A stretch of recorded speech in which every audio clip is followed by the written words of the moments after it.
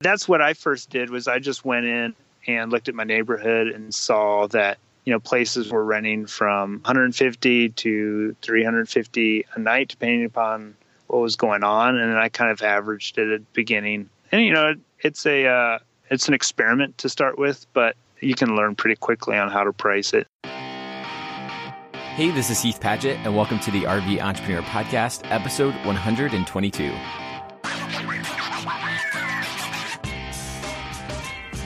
The RVE Entrepreneur is a weekly podcast for nomadic entrepreneurs, and if you are a dedicated listener of the RVE podcast, you know that it really hasn't been a weekly podcast for the past few weeks. I have 100% dropped the ball. We hosted our annual conference for RV entrepreneurs, this whole community of people who want to live and work on the road, the weekend before last, and just the last couple weeks before leading up to that conference. Alyssa and I have just really been heads down, and I decided to give myself a little bit of grace if I didn't get a new podcast episode out. It kind of sucks. I'm sorry. But at the same time, a lot of you were at our conference, so you got to hear me talk anyway. And I'm going to be releasing some of those talks from the conference, which were just incredible, on the podcast in the coming weeks as an episode, just because they were really, really good. You may have tuned into on Facebook Live. We live streamed them out a lot.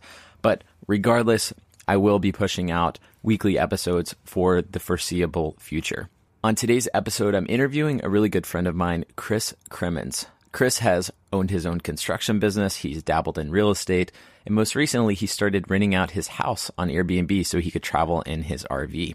I thought it'd be cool to bring Chris on the podcast because, one, he's one of the most philosophical, just kind people that I've ever met. And every conversation with him, I have thoroughly enjoyed. I just leave feeling inspired. And if you've heard us talk about Nashville on the podcast, Chris is a big reason why we love Nashville. When we go there, we spend time with him.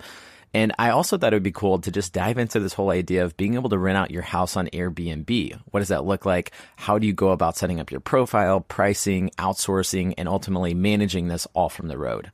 In the first 8 months that Chris has had his house on Airbnb, he's made over $44,000 on it. He converted his apartment into a studio apartment so he could rent out 2 houses. And we're just going to dive into how to actually go about setting up your house on Airbnb and whether or not he would consider doing it again, and if it's a good investment and way to make money while you're on the road. You guys will totally enjoy this podcast with Chris, because I did. And without further ado, let's jump into this episode with Chris Crimmins. Chris, thanks for having me on the podcast, man. Thank you for being on the podcast. You're quite welcome, Heath. It has, it's actually been like a few weeks since I've recorded an episode because we've been wrapped up with the RV Entrepreneur Summit. So I'm like thoroughly rusty jumping back into this. Anyway, so I thought it would be cool before we jump into kind of how you've been able to rent out your Airbnb and like what are some of the logistics around that, to just share like the story of how you and I met, just from your perspective. Yeah. I have my own version of the story, but I want to hear your version. Yeah, I have a group of friends in Nashville that we attend WDS quite frequently, which is the World Domination Summit in Portland. It happens usually in the summer. And Chris Guillebeau was on a book launch tour and came through Nashville.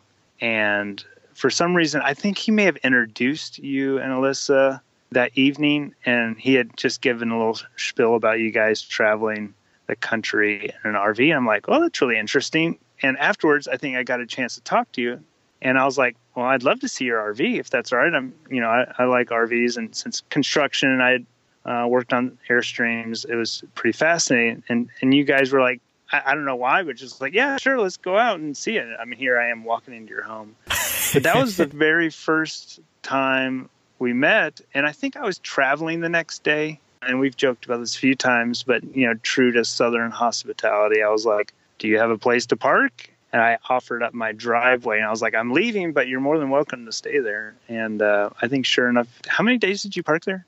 I think it was just like a couple days maybe, but we did come over the next night. So we were like in this random parking lot giving you, and I think a few other, I think James Todd was there too, who's now a good friend of ours too. And we came over and parked there the next night. And then since the last few years, I've talked about how much I love Nashville on this podcast and how we have so many great friends in the area, you being one of them. And now we always park at Chris's house when we come through Nashville. Some more successfully than others. The Franklin liked to scrape in and out of the driveway, but I think your new one gets in and out pretty well. Yeah.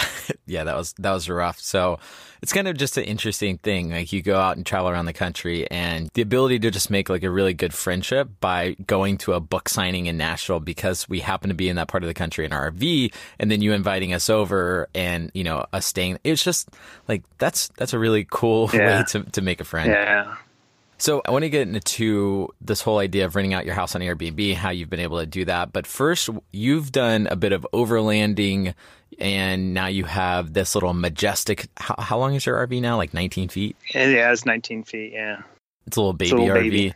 Yeah. And so, but what kind of first drew you into this whole idea of being able to go out and spend extended amounts of time on the road?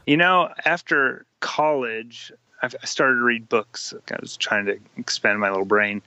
And some of the first ones I read were Walden by Thoreau, and then Travels with Charlie, and which is about a guy that borrows a dog, Charlie, and travels around the United States. And it kind of intrigued me. And I was at this phase of life where you're kind of transitioning from what you grew up with to what kind of creating who you want to be. And so I was like, hey, I'm going to totally research, RVs or campers. I got really interested in it and I started reading. And I remembered when I was a kid walking into a silver trailer, but I wouldn't have been able at that stage call it an Airstream. But I started to read about trailers, and then I came across Airstreams and Wally Byam and his vision, to get people off their rocker and out into the world. And I was like, this is really interesting. At the time, I was like, Airstream's the only thing for me, simply because I believed in Wally Byam. But that was probably the first introduction to it. I mean, my dad liked to tent camp. He was a pop-up camper kind of. So, it wasn't that far of a stretch, but actually traveling in a camper, trailer, whatever, became much more of a goal in my mind right out of college, simply because of some books I had picked up. And so when did you actually buy an Airstream? I bought my first Airstream in 2002. It was a 1958 Flying Cloud. Kind of wish I still had it. It was an adorable little trailer. But true to form, sometimes you don't know exactly what something takes to actually get on the road. And I had some other life-changing stuff. I ended up moving to Colorado, and the place where I had it stored, some friend's house, they requested that it be gone immediately. So I ended up having to sell that one. But that's when I bought my first one back in 2002. And you had one at your house when we first visited back in 2014, but it was sitting there and you still had your house and you still had your construction business at that time. So you weren't really traveling a lot in it. It was just kind of there, right? Yeah. 2000, let's see, when did I buy that one? I think I bought that one in like 2008 or 2009. It was a 64 Overlander. And I started my construction company in 2006, and when you have a job that physical, it really demands on attention. So there wasn't a lot of ways to get away. But it's kind of, I don't know, you get your learning sometimes by doing a business. And, I worked it for 10 years. But the Airstream was kind of more of an outlet. It was, sometimes we get the image of what we want instead of actually doing what we want. That's a whole nother world. But so I bought the Airstream and, worked on it, kind of did a functional restoration, tires and or axles and, the plumbing system, electrical system and all that. But my brother's there when you were there? It was. Yeah, we saw both of them. Yeah, so I helped my brother restore one, and he actually ended up living his in my backyard for about 3.5 years. And he was married early on in that, and so his wife lived with him in it as well, which was kind of fun. But theirs was a little stationary. So you like the aesthetics and the quality build of Airstream, but did you figure out that it wasn't really suitable for the kind of travel you wanted to do? Yeah, I think I transferred into another idea simply because I like to couple that with my interest in like off-roading. Not necessarily hardcore, but it's nice to get off onto pass and, go up a trail or something like that. And I'd never wanted to drag my Airstream down it, for fear of turning around, number one, but also just scratching it up or something like that. And I know Wally Byam took his stuff all around the world, but I think they're a little bit different now as far as wanting to keep them nicer. So I kind of transferred into a smaller option. I've tried several different options since then, but I allowed the Airstream to be sold simply because it didn't fit with what I wanted, to do next. So when you were running your construction business in Nashville, you're working every day. I know you managed a lot of people. when you thought about this lifestyle and thought about being able to go out and travel for extended, I read Travels with Charlie too. Yeah. Actually, did I read that book? I read one of them. I want to say it. Anyway, I read like one of those books and pretty early on, and it lights that bug, and you're just like, especially when you are locked in a place, you get that like, oh, you get the bug and you need to go. So what was that thing that you kind of latched onto about being able to go out and travel? Like, what was the hope or the thought that, you get on the road and just what were you thinking? I have a serious adventure inside of me, and I think part of it was being able to couple adventure with seeing new places, learning new things. But I think what really drew me to Airstreams originally, it wasn't just his quality and stuff, but their caravanning thing was really interesting because I love to surround myself with people, good people. And the idea of caravanning while adventuring was like, oh my gosh, you can have your cake and eat it too. You can see the world and with people that you love, and while I haven't actually gone on a caravan yet, because for whatever reason, that idea really stuck inside of me. And well, I'd say I haven't gone on a caravan, but like going to your summit, your NOLISA summit this year was definitely part of that. Is like, hey, I can meet anywhere in the United States or world, with people I love in my home. How awesome is that?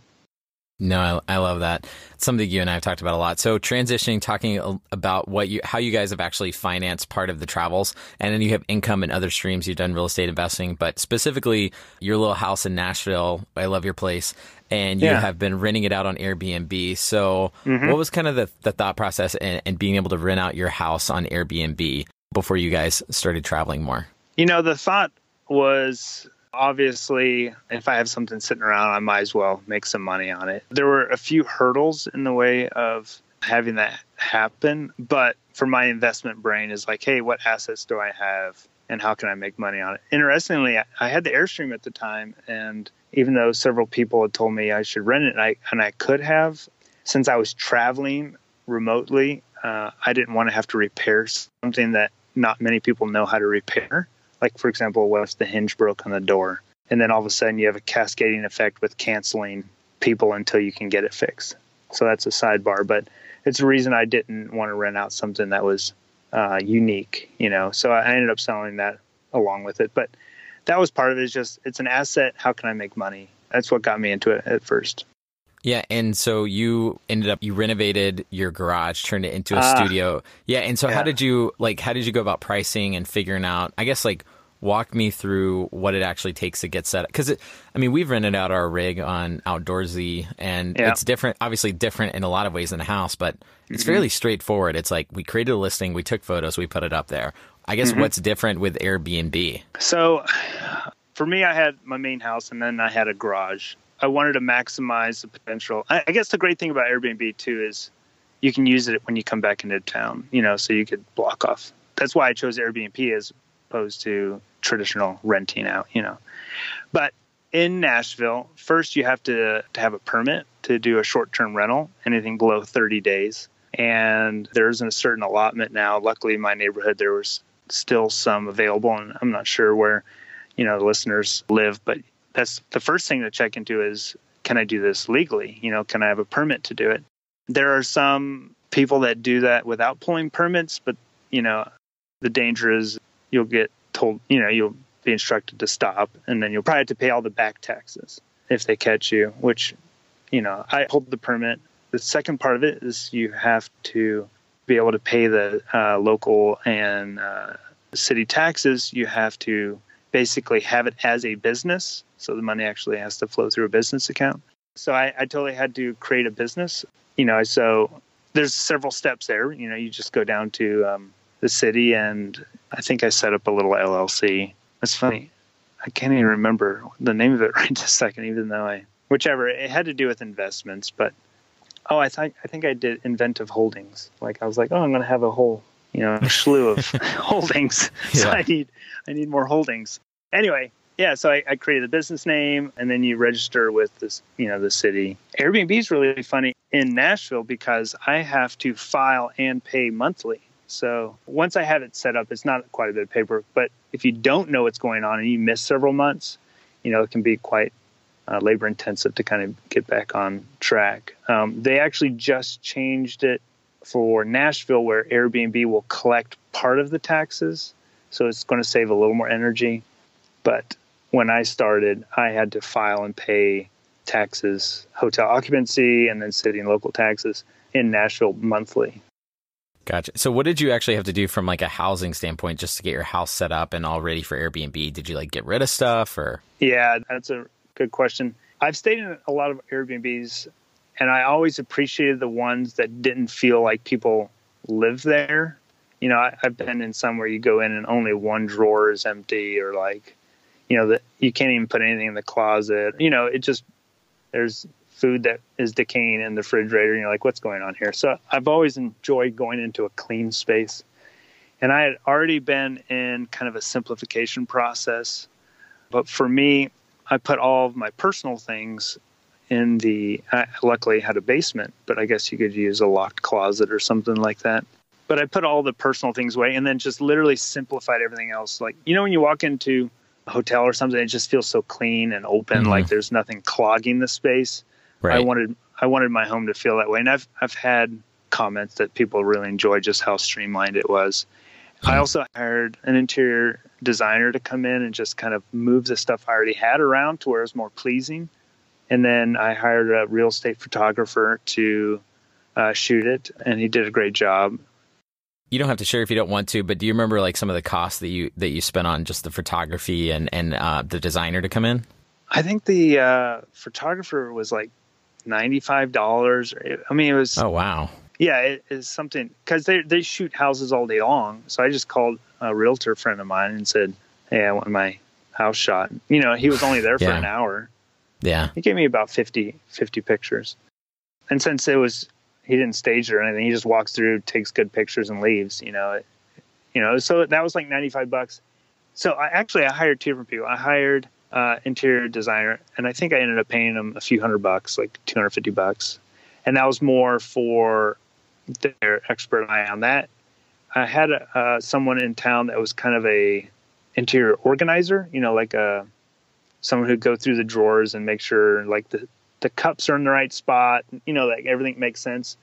And I think she was about $20 an hour, and I think I paid her for a few days. And it was so worth it because having someone else's eyes on your place is so helpful, because they would see things that you know, we're used to seeing the same thing all day long, and it's helpful to have someone else come in and kind of orient things in a user-friendly way. Totally. Was there any fear? I mean, I don't really have this fear, even like, I guess I do a little bit with renting out our RV, but was there any fear of just like, there's random people coming to my house, or not really concerned at all? You invited us over as strangers after a day, so I guess that's not really a point of contention for you.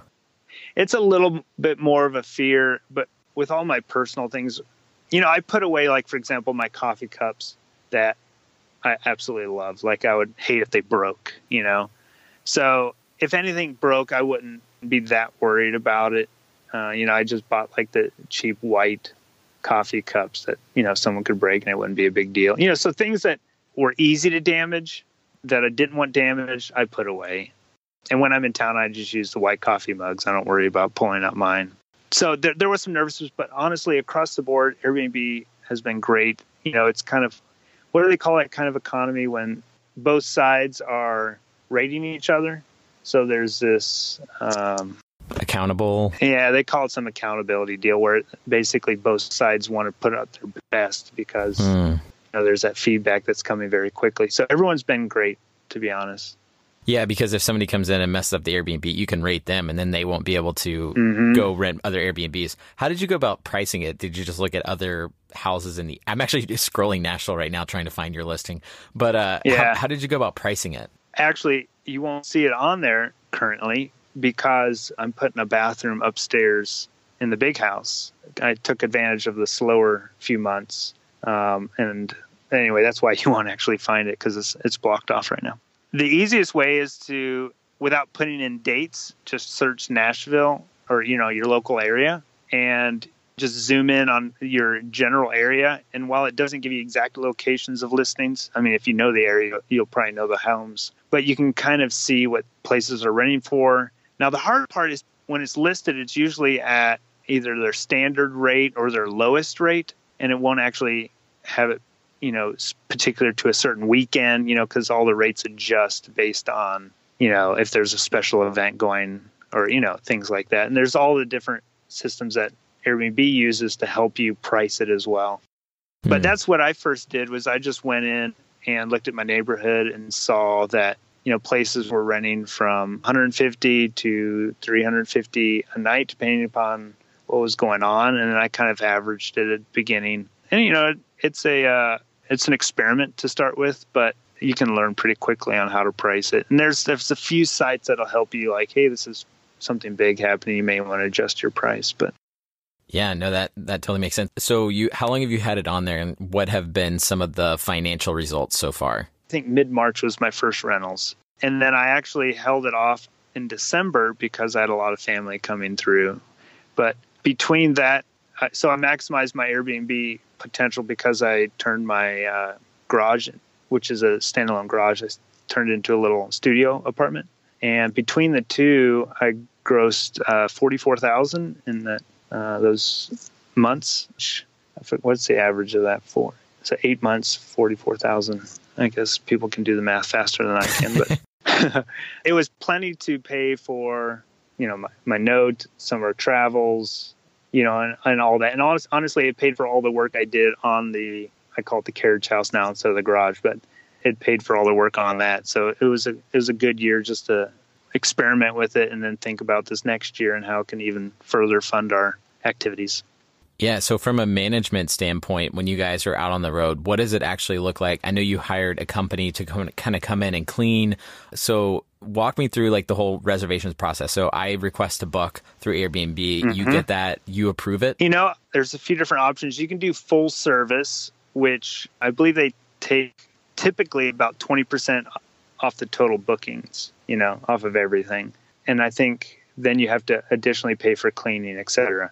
I chose to hold on to the bookings part of it, which is, and I'll explain that in a second. And then I hired a company to clean. So if you put in a request to book, I put it to where you could book instantly for, most of the dates. I would block off dates if I didn't want to book. And so if you had been rated before and it was a positive rating, you could instantly book either of my properties. And at that point, when I got the booking came through, I hired this company. Their name's called Nestive. I don't know if they're outside of anywhere but Nashville, but there may be other companies like them. They were a cleaning company that found out that specializing in Airbnbs really helped. And so they have a link that they've given me.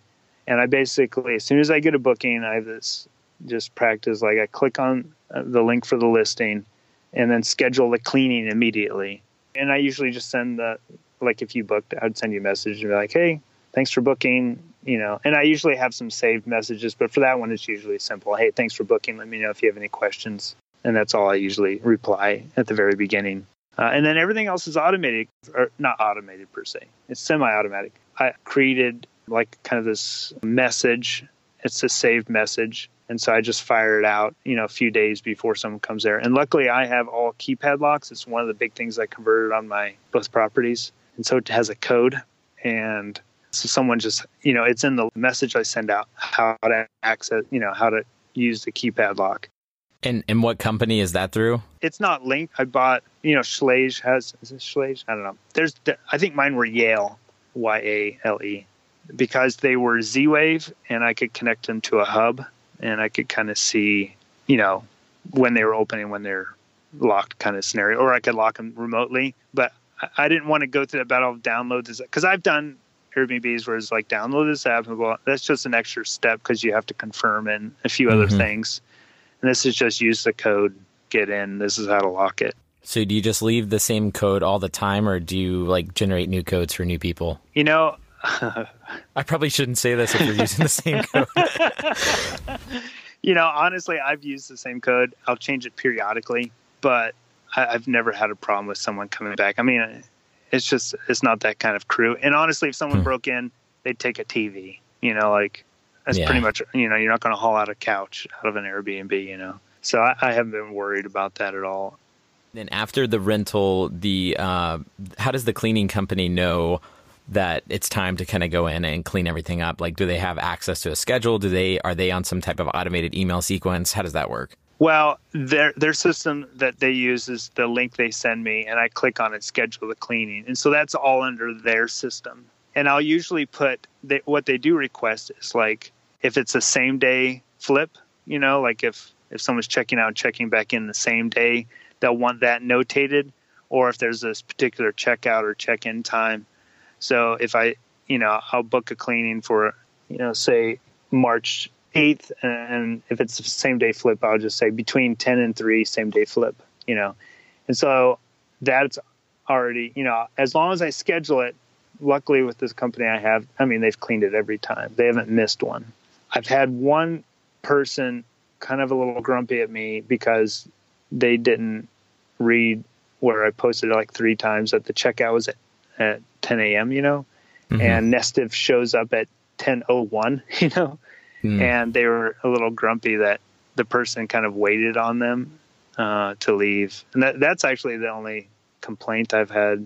They're like, they're waiting on me. And I was like, they're really busy, I'm sure. So if they show up and, anyway, they've been actually really good too on like if someone asked for a late check-in, but if they didn't know, they'd show up, and then that was one little complaint I had. But Nestive has worked really good. I think there is a lot of opportunity in that world to improve on, the practices, but that's worked really well for me. And I've been able to be anywhere in the world.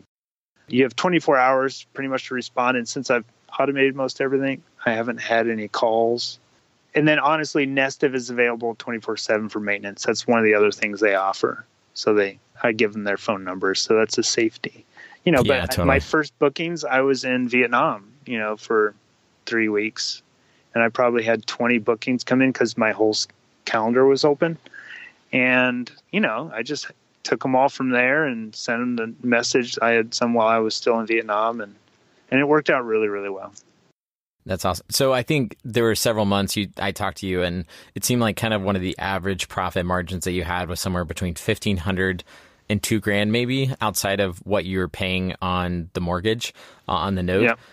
So, I've thought about this too. Even if we're not ready to settle down, would it make sense to kind of have, if like we want to have a place eventually in Austin or even Nashville? I know Nashville's super expensive right now, but how feasible do you think it would be for people to have this option of just having a house in different places to rent out on Airbnb? Would you consider doing another one, or? I definitely would. The one caveat with Airbnb is like even Nashville, they just passed legislation where the only Airbnbs within they call it like it's not all, it's a closer in part of Nashville, has to be owner occupied.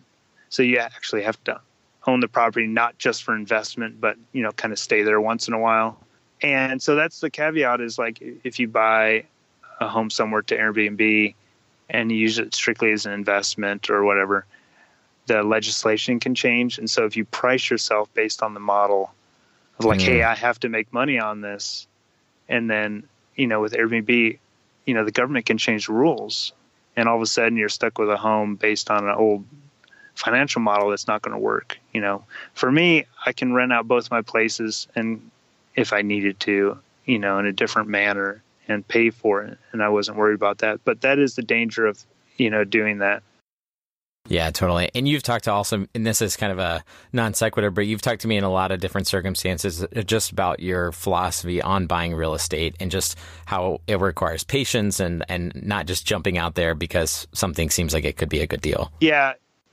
Just work the numbers, and then always have a backup to where there's another option that will work, because Airbnb, well, I think it's just like any investment. You have to know what your second plan is. Yeah. Kind of transitioning a little bit. You're in this in-between phase in your life right now. I love hanging out with you because we always have like these really deep philosophical conversations about life and work and business and everything else.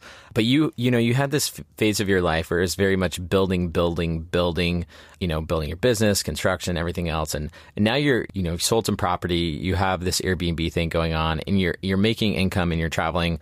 And that can be kind of a scary thing, to just take that time to just learn and be a student, read books and kind of just make sure that what you're doing is the right thing. And, I'm sure you're extremely grateful to have that freedom. But what do you feel like you've been learning as like part of this transitional period of your life? I'm just kind of interested to hear. Wow, that's a big question. Well, it's kind of a cool thing because it's like you've been successful as an entrepreneur. Your construction business was doing millions of dollars. You hit 40 years old last year, and you're like, you know what? I'm going to take some time and just create freedom to learn about yourself, learn about what's next, and what you're really passionate about. So I was just kind of curious, like what you've been learning in this transitional phase of your life. A big thing I've been learning is just kind of the driving forces behind doing what we do. And so I've studied a lot about kind of like archetypes and like the different characters we have on a conscious level and even on a subconscious level. And, it's helped me understand kind of like who's on stage in order to get something done. For example, like why would I want an Airstream? Well, the part of me that loves old things or, wants to look cool, is really attracted to Airstreams. And, so I can kind of like delve into that character. And so, like I said, a lot of what I've been learning about is kind of like the driving forces. Like, why do we do what we do? And it becomes so powerful being able to see inside of yourself a little bit and being like, oh, this is why I'm doing what I do. Or maybe it's, hey, I want to achieve something else in my life. Who do I need to add into my life in order to achieve that? And so for me, I've tried to model or surround myself with people with characters I love. I mean, as well as I love you and Alyssa, because you're learners, you're adventurers, and also remarkably entrepreneurial for people in their 20s. And so it's like, wow, those are awesome characters. I love to be around that, and I think being able to share between us has been really powerful. But just learning that, and also you don't have to be global about people. Like, for example, if you say that person's a jerk, well, who inside of them's a jerk? Or I'm a jerk. Well, when I'm being this character, what part of that is that? So it's been, like I said, very powerful for me as I start to transform myself, is just kind of figure out who's on stage and maybe who needs to get on stage to assist in the next part of my journey. Yeah, so it's been a powerful few years in learning that. Why do you think it's helpful to know like what character you're putting forward, or to know that about yourself? Well, you take my work history, and I got into construction, and when I kind of look back there, I think through like, well, okay, which characters were acting in order for me to do that. And one that stands out predominantly is a fixer. I love to fix things, Now, blindly done, if I allow the fixer to be on stage and no one else, I mean, you could hand me a broken cup and I would spend my time trying to fix this cup. But the question is that truly important to if I have a life mission or whatever like that? And so when we're kind of asleep to who's in control of our lives, like the different characters, like I like to say it this way, like I have an adventurer and a thrifty person inside of me. Which is the reason why you're always on Scott's cheap flights and you're like, oh, I just bought a round trip ticket around the world for $200. Yeah, exactly. But, if my adventurer was like, hey, I'm going to go climb Mount Everest next month, I don't care how much it costs, which my, adventurer could easily do. If I didn't pay attention to my thrifty person, it'd be like, it'd create some anxiety. I'd be, more and more anxious as I got closer. But it's not until we access all the different characters inside of us, or even the ones we want to add, that I think we can really be confident that we're living towards our purpose instead of just reacting to, just blind choices. So for me, I stepped away from construction because what I realized is it was almost a shadow career, a shadow of what I should really be doing instead of the real thing. And now I don't ever regret doing that because I learned so much. And that's what life is. We learn a lot along the way, but the longer we're alive, we should be moving closer and closer to understanding ourselves and our drives and where we're heading in life so we can choose better. But, I love old cars, and there's part of me that's like, all right, who inside of me loves blah, blah, blah.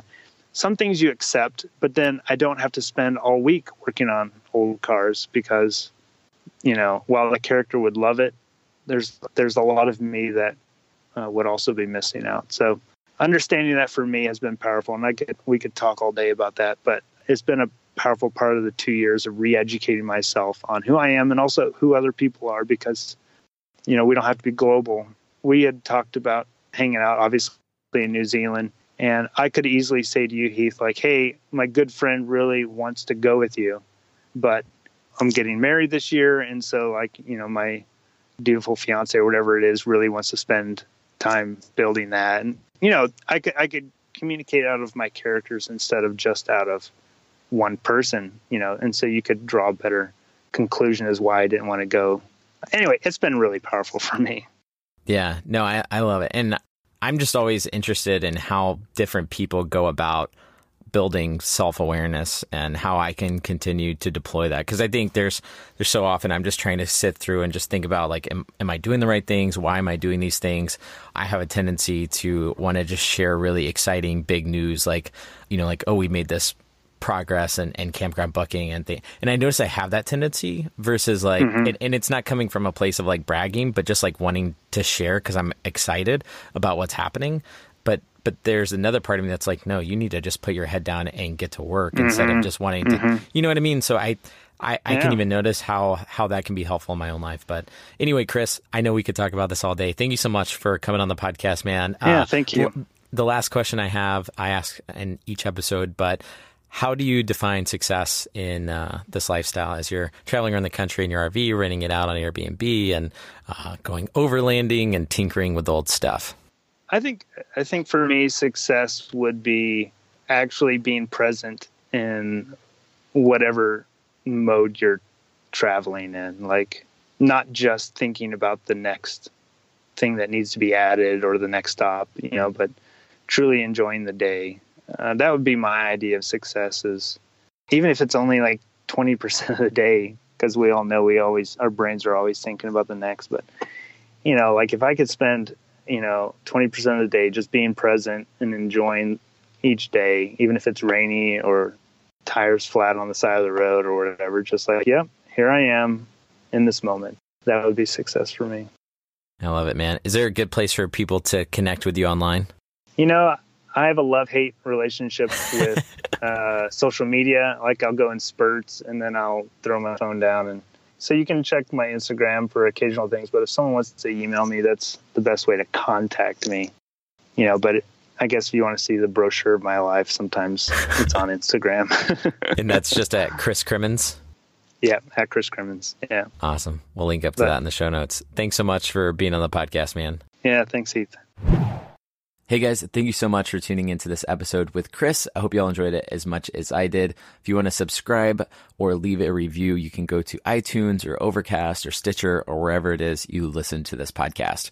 You guys are amazing. I love hearing from y'all always, whether it's Twitter, Facebook, email, Instagram, or however it is that you communicate. Hope y'all have a great day, and I'll see y'all next time on the RV Entrepreneur Podcast.